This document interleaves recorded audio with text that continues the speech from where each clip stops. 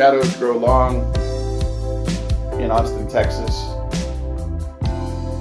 There are shadows, so the sun is still up. We are getting started a little early tonight. It's exciting. Having an extra episode for you guys to kind of catch up for some lost time when we were juggling various summer vacation schedules. So good to be here. Have some extra time with my podcasting buddy, the Ride or Die folk music, folk rock king of the scene, Martinique Mystiquer, etc. Not Royer, a wonderful guy, and we will be having maybe a little bit different tone tonight on this podcast, and I'll have him tell you why. Hello, Matthew. Though I would not give you false hope on this strange and mournful cast, but the Shafee and Matthew reunion, the listeners are hoping it lasts. Oh, little Shafee. Yeah, Shafee, we're trying to capture a somber tone here, which I reached out to you recently in the last couple of weeks, and I was feeling somber, and I felt like that would lend itself to podcasting, because people think I'm hilarious when I'm being completely sincere for some reason. But we have a recent event in my life. My other grandmother passed away just last night, Dorothy Fulfer. She was my grandmother my whole life. I never knew another grandmother except Pat Rampy, of course. But Dorothy Fulfer played an oversized role in my life, as often grandmothers do for kids from the ghetto. Definitely, yeah. Especially when my folks split up, when I was 10, and my mom, sort of lost her mind for a little while, and my dad was just gone, and Dorothy and her husband Elwin really stepped in and saved me from. I have always surmised that I would probably be in the penitentiary if it weren't for their role in really supporting me through some tough times in my life, and not even realizing how tough those times were until I got a little older and started kind of unpacking, Mm-hmm. But they were really crucial. And in fact, when my parents got remarried, they split at 12. No, they split it when I was 10, and then when I was 12, they both of them got remarried in that same year, and I was really spending most of my time. Not most of my time, but a lot of my time with my grandparents. And my mom and me and my sister moved into this house with my stepdad, and my grandparents' house was like closer to O.L. Slayton Junior High. And during the week, like most nights, I wanted to stay over there. And It's nice that you had that opportunity. They were crucial. Elwin and Dorothy, both very religious people. They attending a Southern Baptist church, but I have to say their version of being Baptist and their religion was really kind of old time religion, like they saw themselves as not Protestants, in that what they were practicing was predated really a Catholic church, like an Anabaptist type vibe. And all of the accoutrement with that, which is no dancing, no drinking, straight and narrow, really. And my grandfather smoked cigarettes when he was young, and I don't know, maybe he went to the Navy, probably had a beer or two, but Mm-hmm. they were both pretty much teetotalers. And of course, we went to church with them every Sunday and Wednesday and Sunday night sometimes. Wow. And while I have trouble, identifying myself as a Baptist anymore. They really did give me a great grounding in faith and what it means to have a religious practice. And, I see like religious practices and they're all, most of the like religious laws are geared towards just keeping people healthy. Like, you think about kosher laws, and you think about definitely laws with Hindus with their hands and not touching their eyes and all kinds of things. And this practice of going to this place and seeing your friends once a week, and they were big into Christian fellowship. They always worried that I wasn't getting enough Christian fellowship, and it was hard for me to explain that my group of friends wasn't like predicated on that. And my grandfather worked. I know I was not providing you with very much Christian fellowship at the time. I'm sorry. My grandfather worked, and my grandmother raised the kids when they were young, and I was giving you Catholic subversion, right? Yes, which was great too. I needed that at that time.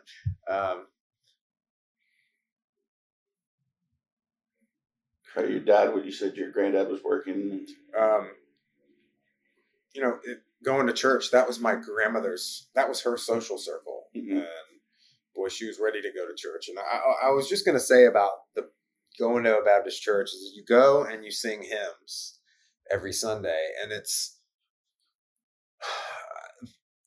people don't think about breath enough, and you go on Sunday, and you see your friends, and then you sing for half an hour, and it's a good breath workout, the singing, and I think you leave feeling good, but partially because of just like the actual practice of the singing. And of course that's where I learned to sing, and I was always in choir, and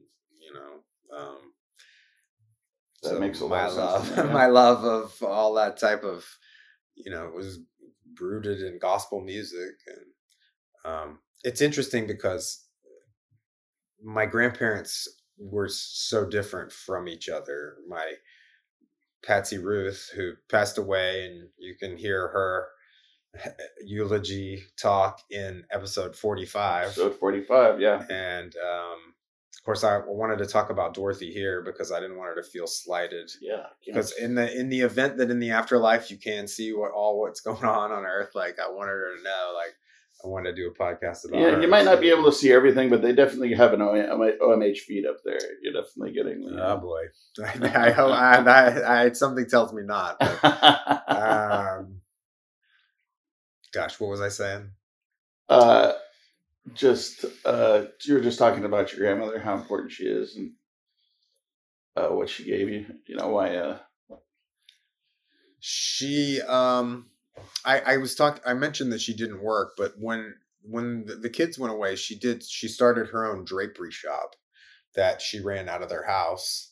And it was like the converted garage was like a full on drapery shop where she had some like big sewing machines and a bunch of different sewing machines and this big work table. And that was her thing, is they would go, she would go and measure people's house, and then she would make them these amazing drapes. She cooked all the time. Like my parents were children of the fast food revolution, and they, in a way, really bought into fast food and didn't cook as much at home. But she always cooked, and we always had Sunday dinner. And I don't know, they took care of me like in a way that is more than just grandparents. And they were my only support in college. They would send me $100 a month for like groceries or something. Nice. Wow, that's huge. Yeah, it was huge. And it's funny too, like I know, I was saying how opposite my grandparents were, because my dad's parents were drinkers, not particularly church going. They had, well, not Patsy Ruth, but Arthur had grown up in a church going house, and he didn't really go to church. And there's still only two places on the planet for him. There's Lubbock and Las Vegas. And that was so different from Melvin Fulfer, who was like, from farmers and rural and just very, honest, hardworking Christian man. And, none of that tomfoolery. Now let me say this though. I do, as when Dorothy was passing. So I had not seen her since before the pandemic, and we went and saw her last week. And she was having kidney failure. She was having congestive heart failure. Gosh. She'd been in and out of the hospital a bunch in the last few years.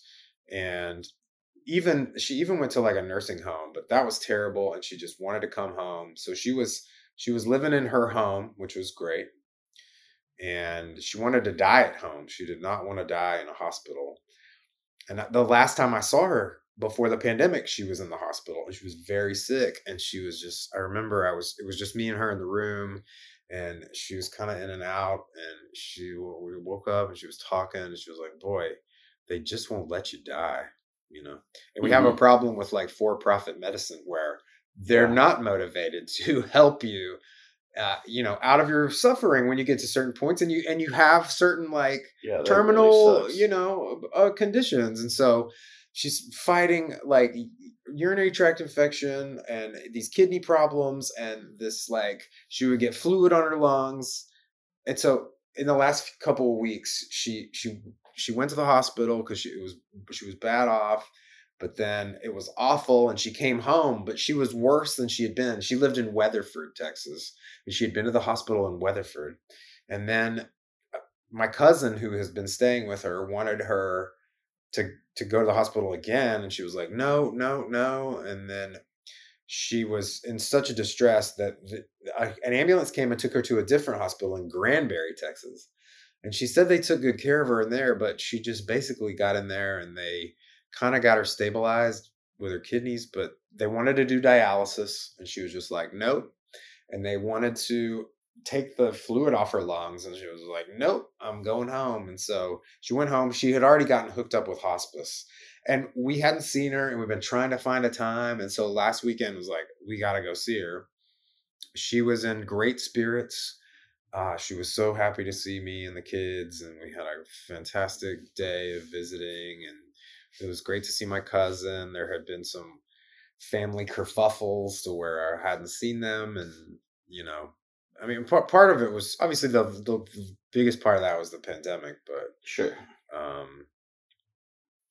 Anyway, it was so great. And even we stayed in a hotel, and my kids were like, let's go. We got to go back by Nana's tomorrow. And I had thought about just going home in the morning. Anyway, we went back by last Sunday. Of course, she had really put herself together, and we'd spent like 6 hours at her house, and on Sunday she wasn't feeling as good. We had worn her out the day before, and I felt like at that time I was saying goodbye, I already, it was, but like the kidney thing and the fluid on your lungs it could have taken her a while. So anyway, yesterday she fell in the kitchen and broke her hip.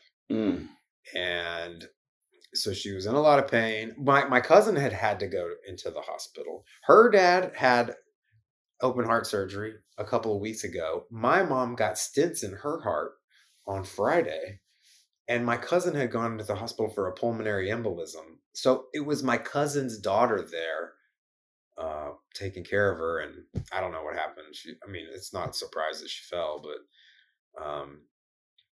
and then it was like pain, but she was already hooked up with hospice, and they brought a bed out there, and the hospice nurse was like, we can take you to the hospital. They asked her like 10 times, you want to go to the hospital? And she just refused. And then they just gave her a bunch of medication just to get her comfortable, and then she just passed. So thank goodness Dorothy Fulfer has gone home to be with Jesus.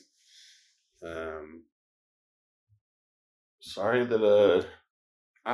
that she was put through all that, man. That's I mean, that's just life, and that's nice our society. We cherish life, and so it's very taboo to say you should,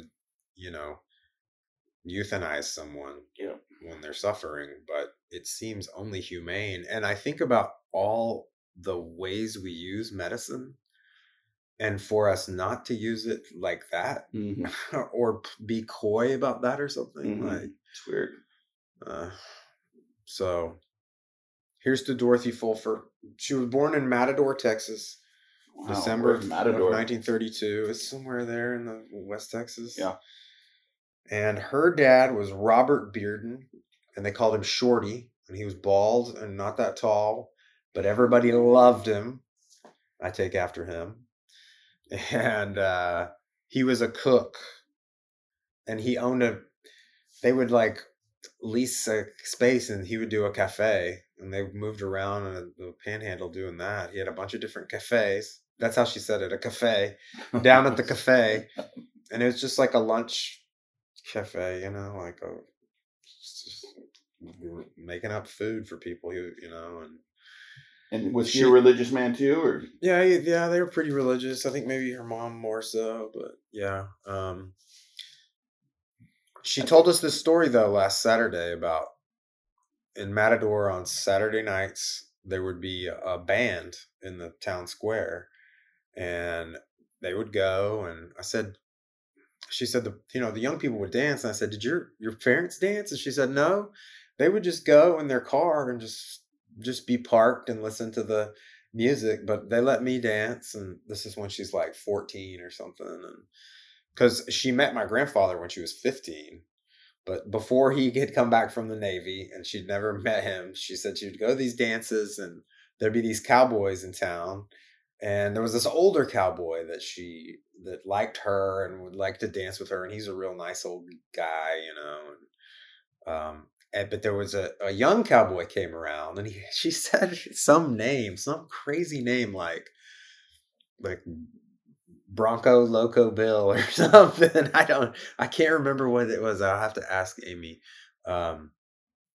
And he liked her and wanted to take her on a date. And the older cowboy took her aside and said, "No, you're not going on a date with him. He knew something about that guy, and he was watching out for me."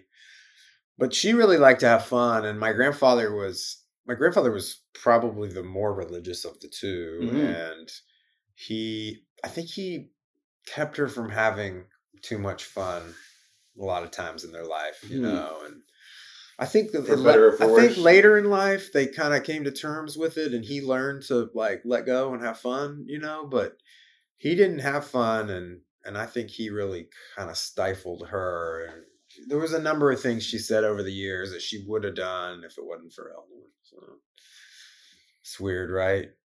Yeah. I mean, he was a great guy and a great dad, and I think a good husband. She loved him. Like when he died, he died, oh man, 15 years ago, and you know, it's been a long run without him in a way for her. But Elwyn must be Welsh, huh?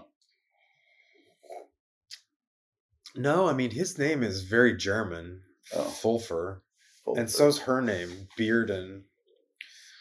Elwyn sounds very Welsh. Elwyn sounds, you know, like Middle Earth to me. Yeah, but which I guess Tolkien pulled a lot of Welsh words from that. Anyway, I told him Shafi before the recording that I didn't really feel funny, so I'm gonna let Shafi lead some segments here, and I'm gonna just stay somber and probably be the best podcast on my end for a long time. You know, I was really shot out of a cannon on the last podcast. So this will be definitely the two sides, a flip side of Friday nights. Well, it's cool that we were able to do 2 in one weekend, kind of like the old days. Back when we were cranking them out. Yeah, your plan initially was 4 to 5 a week. Was 4 minimum was the plan, right? Yeah. And we probably did 1 week of 4, maybe right at first. And then they started winnowing down. But you know, we did 3 a week for quite a while. We were recording a lot of them at the very beginning. Pandemic, I was only working half time. The bar was closed. Yeah. And that was good because we had a lot of learning to do. And we did a lot of learning in those early days. We did a lot of learning. We didn't correct for any of the mistakes, but we learned. It was pretty fun. Just now, One Magical Nation, before we started tonight's show, we were listening back to that episode 45. It sounded pretty good. Yeah. I mean, I think there's been a level of professionalism throughout, but I really think what happens is we've just gotten tighter. Yeah.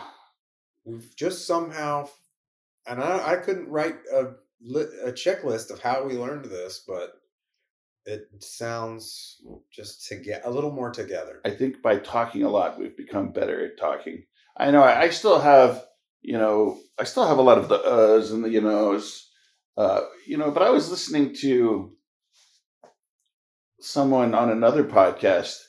She was a very smart young lady, and fairly well spoken too. And she had a lot of uhs and knows.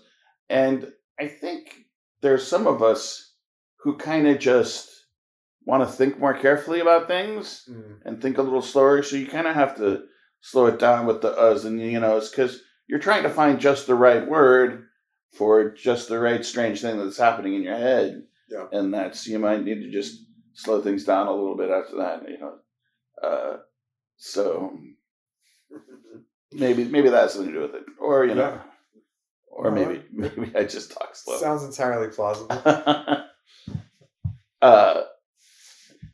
But yeah, great to it's great to be able to be here for you at times like this, and I know that sharing this stuff with One Magical Nation is really important. I mean, I considered not recording a podcast, but then that's why, that's not very productive. I don't know. I mean, when you contacted me, I definitely remembered, last time, how good you felt after it, and I remember you saying, that I'm really glad I did that. So it made sense to do it again. Yeah. I can't remember if I told this story, but just talking about, being able to say goodbye, and having them, kind of go on, it sounds like she might have done things a little differently, but when the time did went, she kind of went on her own terms, It sounded like it was pretty peaceful. That's such a great thing. So lucky if you can have that. I remember when both my grandparents were still, my paternal grandparents, Sandy and Helen, when they were both still alive, but they had moved into a cared facility, and that was kind of when everybody knew something was coming. They were maybe 90. I think my grandfather was 90 and my grandmother was 88 or something, and they lived there for a couple of years. But then my grandfather was hospitalized for like a super heinous pneumonia or something, and it stressed my grandmother out, so she had like a little mini heart attack. Nothing. She lived for another 4 years after that, but for 3 years after that. But at the time, they were both in the hospital, and they were in rooms next to each other. My uncle was a surgeon there, and he arranged for them to be very well taken care of. It was great. And there was a wall separating between their two heads, They were both there, and we went down to see my grandfather. We really knew that things were getting close with him, and we talked with him, and it was a great conversation, and he knew that we were going over to see our grandmother afterwards. He said, okay, we love you, Grandpa. We're going to go see Grandma now. I'm going to go see Nana now. And he said, tell her not to buy any encyclopedias. And we're like, okay. So we went over. We saw Nana. We said, Nana, Grandpa told us to tell you not to buy any encyclopedias. And she just laughed. She said, I can't believe he remembered that. And it was a reference to right after they got married.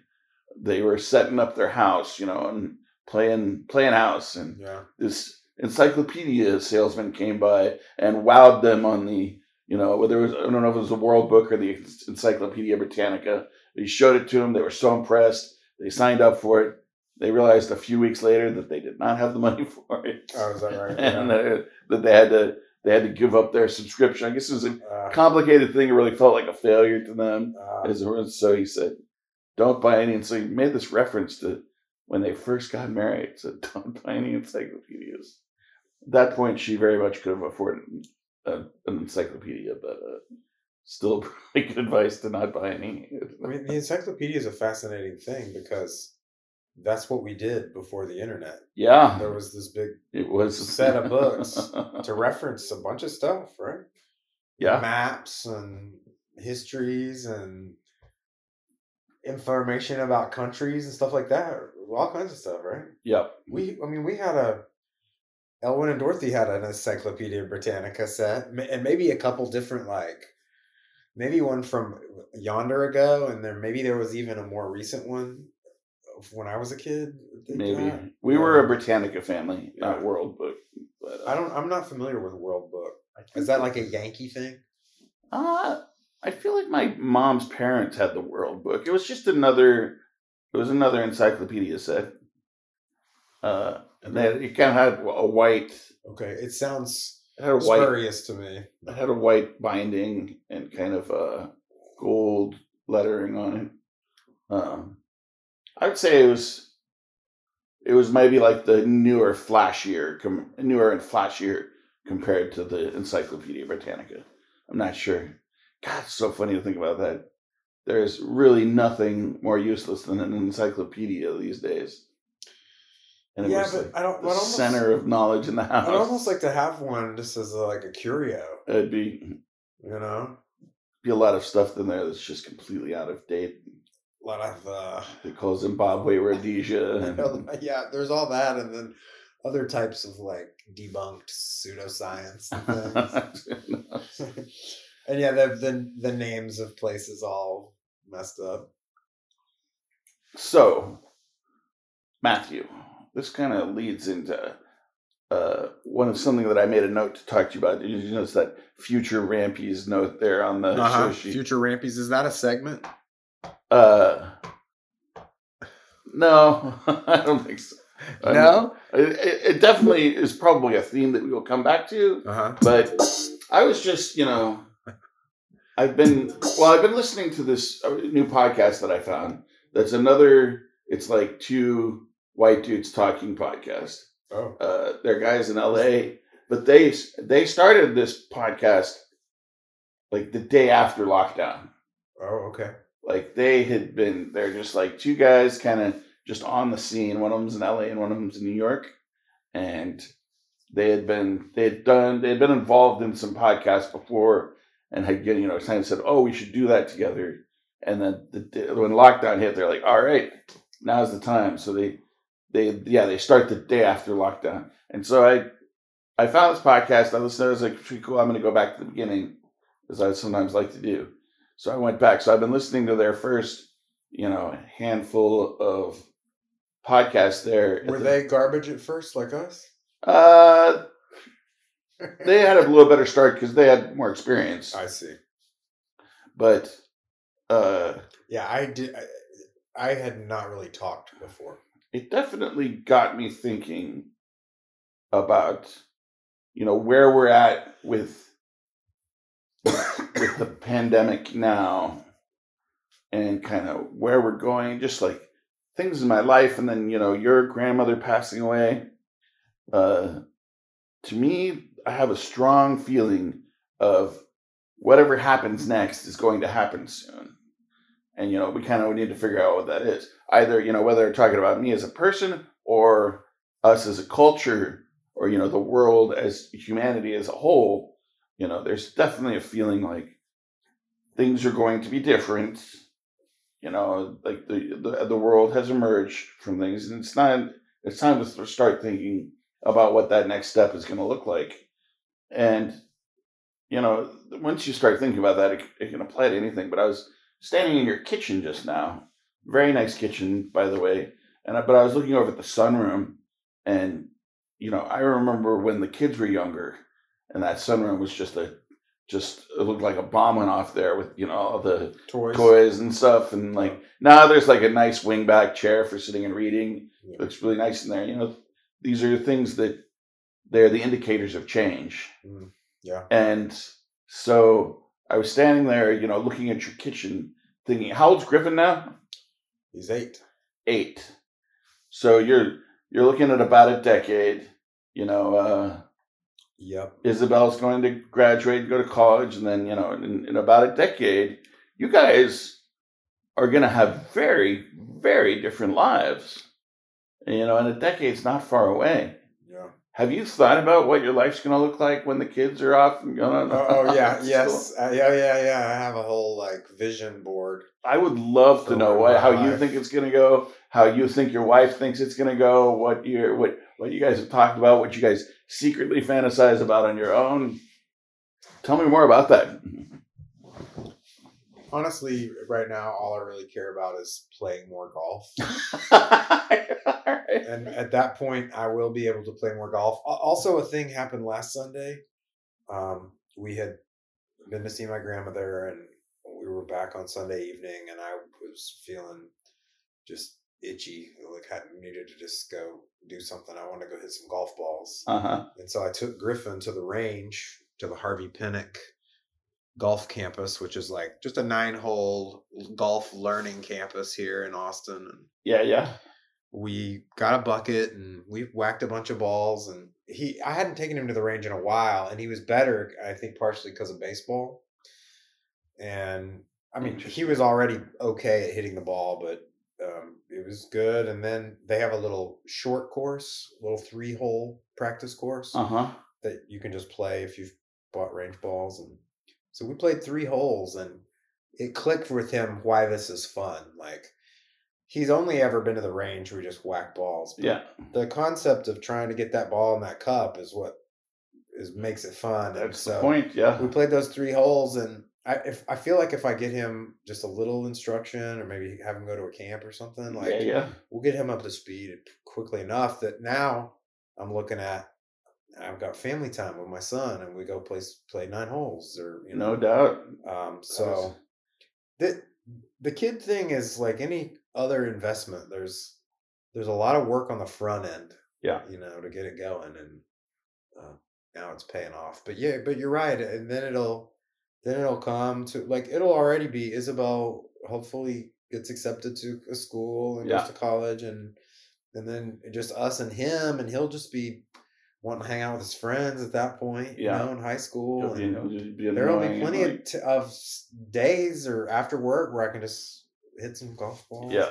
It's I in this time of, like, you were talking about the world changing, and there's the Me Too movement, the racial reckoning, and all the societal and cultural upheavals, all the things dealing with technology. Like, there's massive the climate change. There's unrest. There's all these things, and I feel like a real imperialist a-hole in that I'm saying I just want to play more golf. But, hey, I mean, I feel like golf itches some primordial urges, with like hunting and gathering. Like, hunting and gathering was difficult, and it dealt with this. You had to close the distance between yourself and your target, and then there's the aiming and the shooting, and then there's the finding of the ball. That's kind of like that makes primordial, sense. And it's just like a difficult task. It's one of those things. There's a lot of them in our lives as humans that it's easy to pick up but difficult to master. So I don't know. I enjoy it. And I picked it up right as my kids were born. Like, Isabel was 1, and I had been pushed out of soccer from injury, and I didn't have anything I was training for, and I made a conscious decision. It was really between golf and hunting. I was like, I'm gonna have a hobby that deals with the outdoors, and it's one of these things. And I went with golf because, I mean, come on, I live in the city, and hunting is interesting to me, but there's a lot more opportunities to play golf. Yeah, a lot more regular opportunities to play golf, and I have a lot of friends I already had a lot of friends who were golfers, and so Yeah. I've had a great decade of building that skill. I played today. I had it booked before I knew my grandmother was passing, and I thought I'm going to go ahead and play golf this morning. And I don't know. It's satisfying and frustrating and fun, and at the end of the day, it's just like a walk in the outdoors with your friends. You know, it's the same reason I love disc golf, Alex Battles. But here, by the way, here's a segment right here. Just real quick, I just want to mention. I'm sorry, am I cutting you off in a segment again? Why does my speaker keep going out?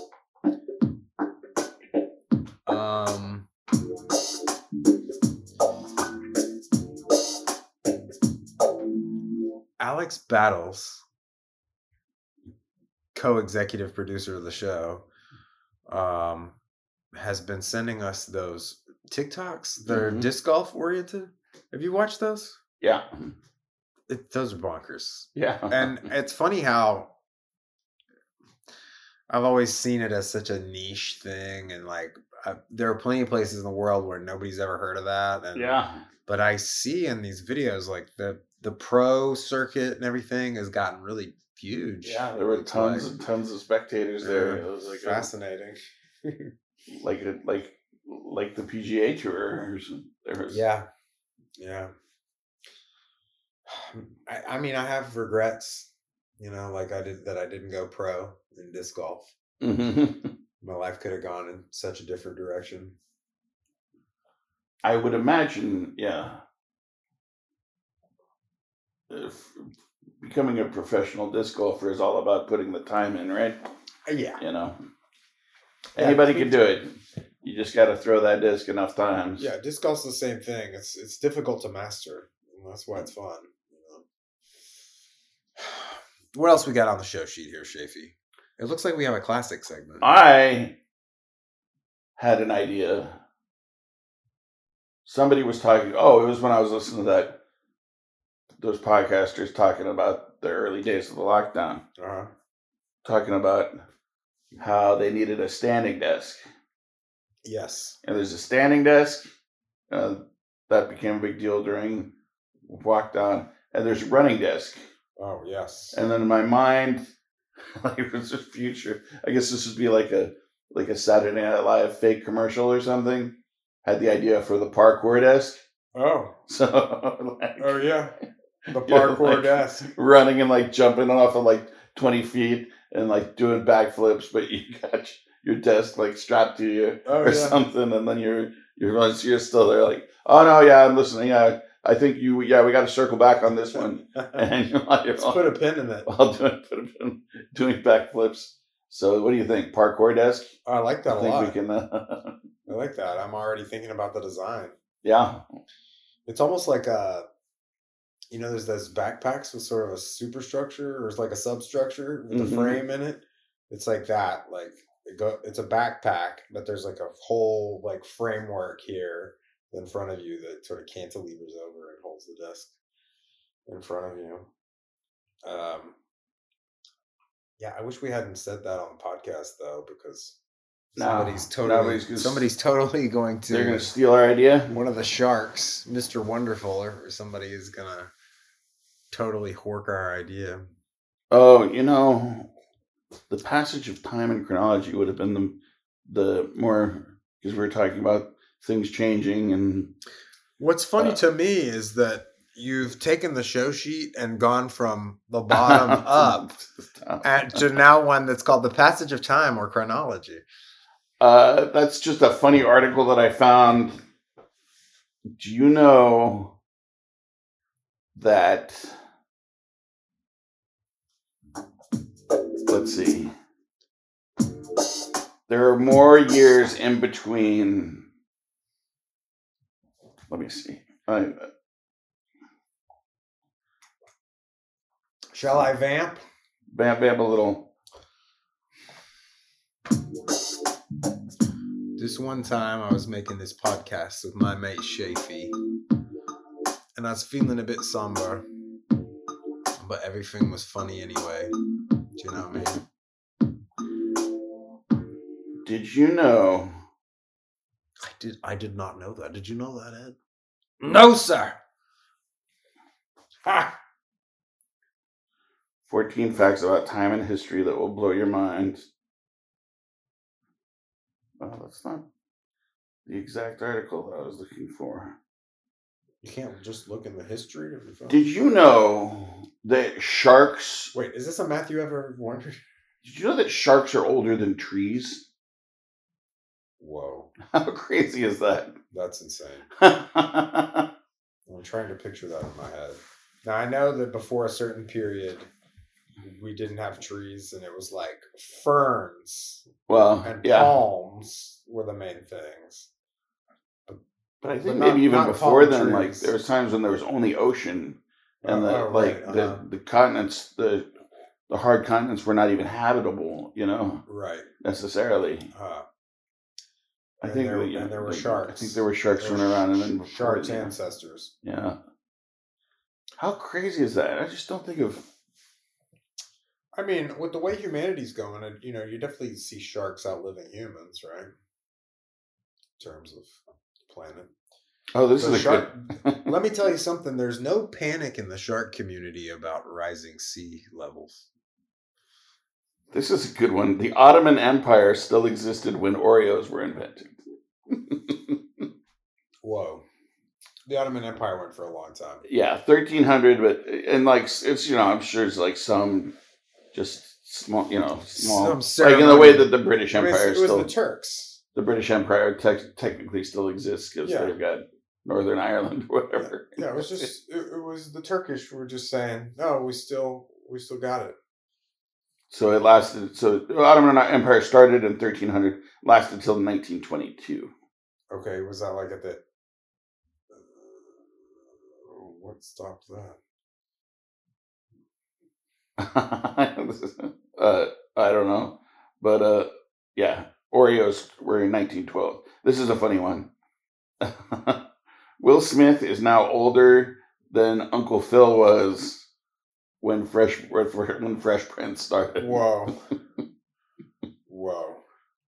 Yeah, there's a lot of examples of like TV dads that we're older than now. Ralph Macchio is more than 6 years older today than Pat Morita was while filming The Karate Kid. Whoa. Boy, that goes to show that oldness has really changed. Oh, this one kind of blew my mind. Cleopatra is closer to the present than it is to the building of the Great Pyramids. Oh, so the Great Pyramids were like a long 3,000 years before Cleopatra. Yeah.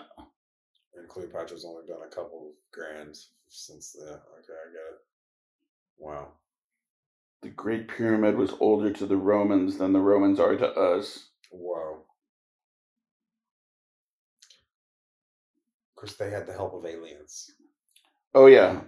There was more time in between the Stegosaurus and the T-Rex than between the T-Rex and us. Huh. Well, how come they always have Stegosaurus and T-Rex in the same cartoons? Yeah, no kidding. But that's just the crazy thing about, like, we are just like a cough in the wind compared to the coughs in the wind. Compared to the dinosaurs existed. It was like 100,000 years or something.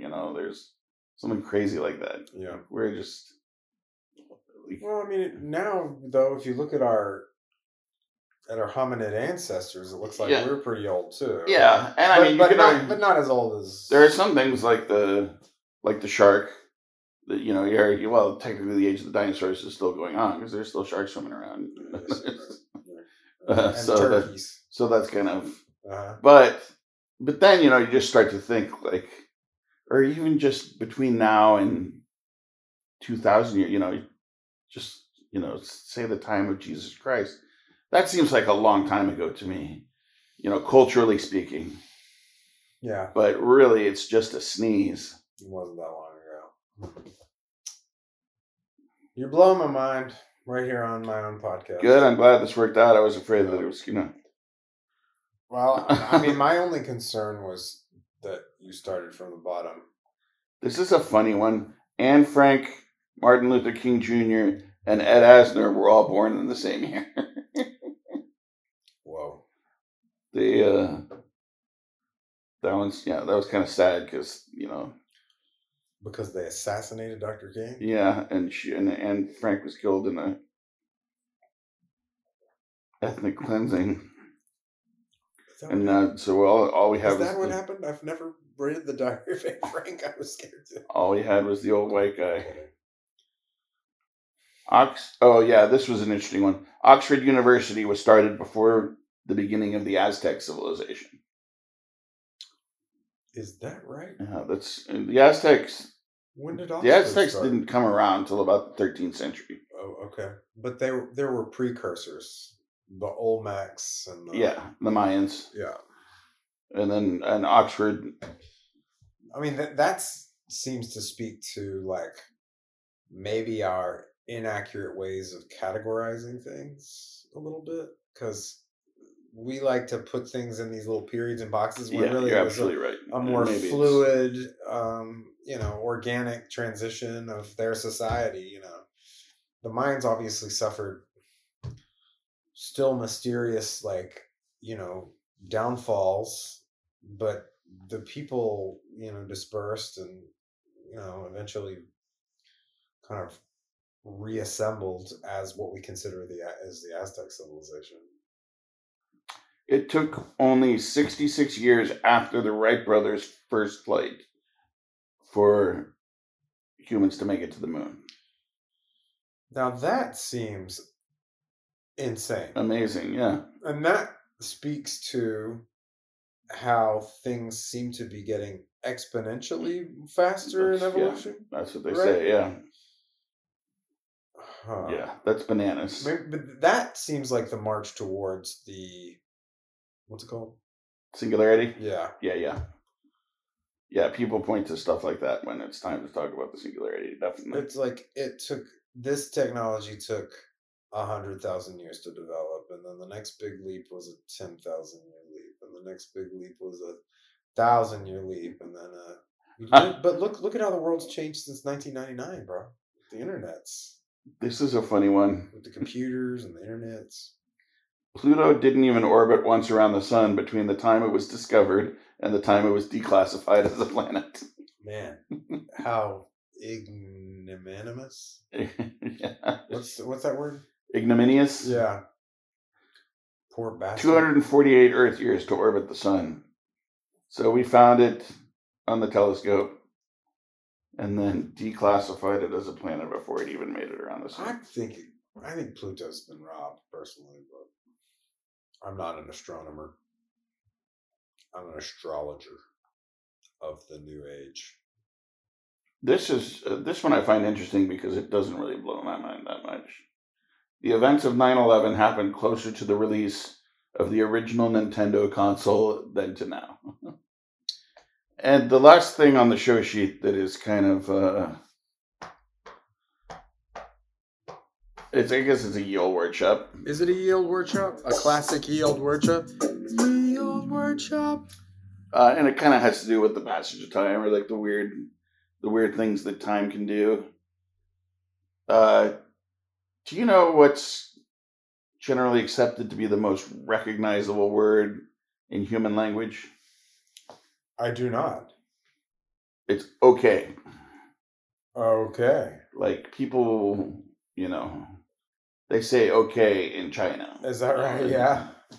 And it is not an old word at all in the English, here in America. It popped up here in America. I think the first usage is about 1839. Okay. They're not super clear on why. It was sort of a meme type word, like kind of like a joke that kind of got started.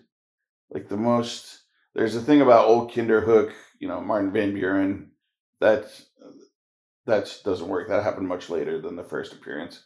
But most likely, it was part of a deliberate misspelling of all correct, OLL, correct with a K, okay, and then kind of done as a joke, and then reused as a joke, sort of a tongue-in-cheek, funny sort of thing, and then became more widely used by journalists, and then like kind of some Harvard frat boys really started to lean on it, and this is coming closer to like 1900 before and then just slowly gained popularity to where now we say it. Everybody says okay, like that's not knowing, none of us are sure at all where it came from. It spread all around the world, and now it's some kind of and now the associated hand gesture is a signal to other white supremacists. Is that right? Yeah, I don't know. For a while, they were saying like if you see somebody doing this, especially down low, that's a signal to other Proud Boys. You hadn't heard about that? Okay. Well. Can't keep up with what those idiots are doing. Listen, you can't let one group, just take over a symbol. No. Unless you're the gays. And then you can have the rainbow. Sure. I love the rainbow. Yeah. It's a great symbol of inclusion, too. All the colors. There's there's a more recent LGBTQI flag. They've added another letter, I think. That's like a rainbow, but then there's like a triangular part, and there's maybe some purple and brown. I think it's just like an all-inclusion flag. Gotcha. Which I love. I prefer that to those like coded anti-government cop flags or whatever. I don't know. What are we talking about? Let's wrap this episode up. God. Do we have any poetry? Weird one was. Hopefully you just got some poetry at the ready. Oh, sure.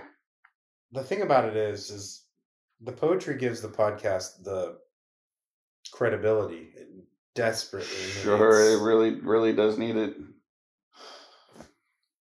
How about some Sam Starkweather?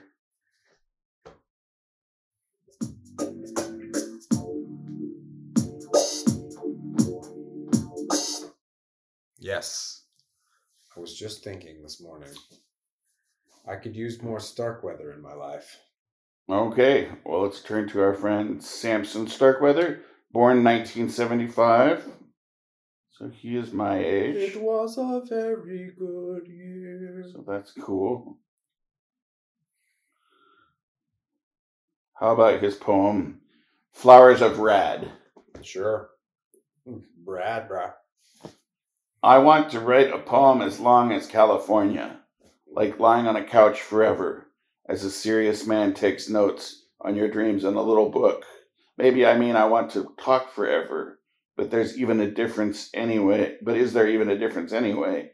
Like my uncle who went walking and never stopped, or that day on the LA freeway when a horse got loose, people freaking out, cars honking and skidding, and me and my sister rooting for the horse, who I imagine 20 years later, trotting around the LA freeway, a living argument against time as people drive right past her.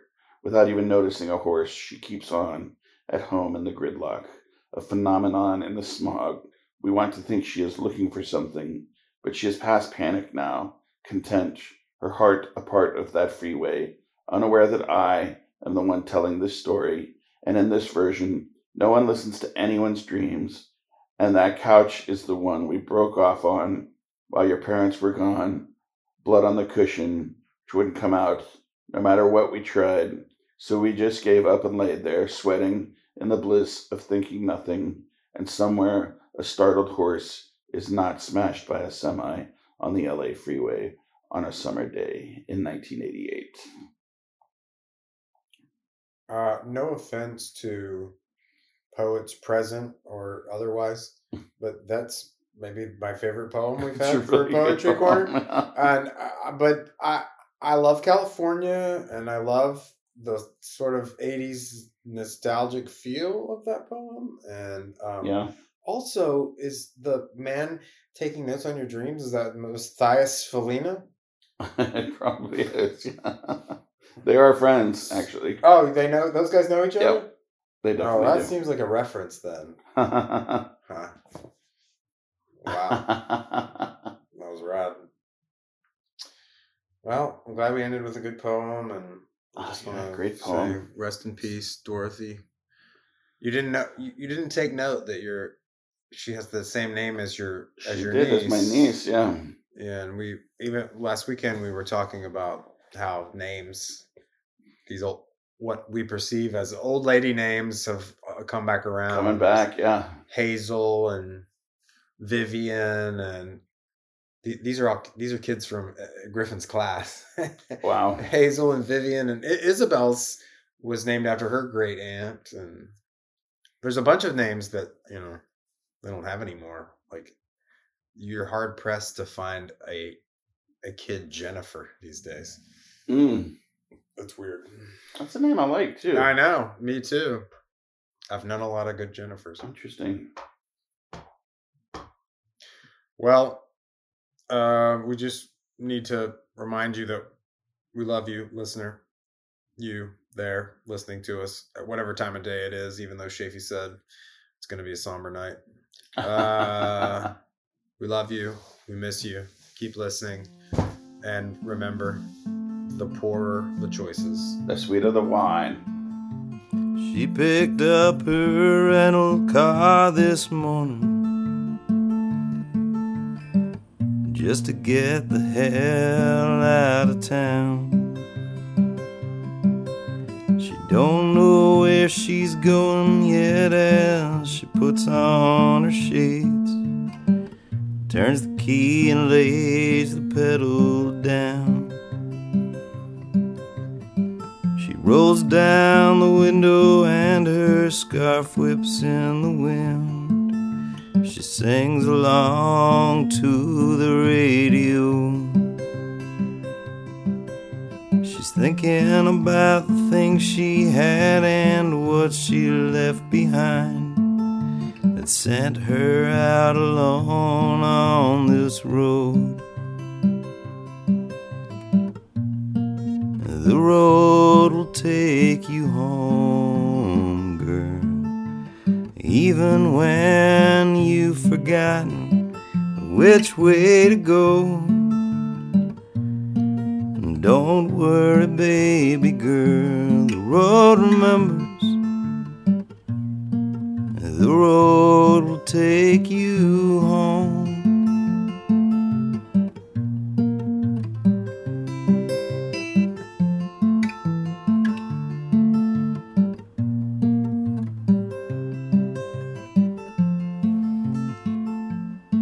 She's tired of Arthur Miller's and Joe DiMaggio's loving her for what they want her to be.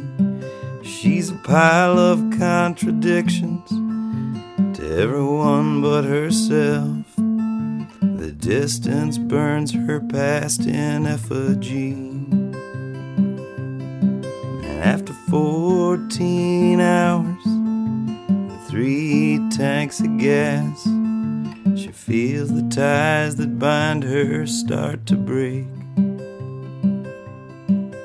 She stretches out on her motel bed and lights a lucky strike and thinks about the next move she'll make. The road will take you home, girl, even when you've forgotten which way to go. Don't worry, baby girl, the road remembers. The road will take you home. Don't worry, baby girl, the road remembers. The road will take you home.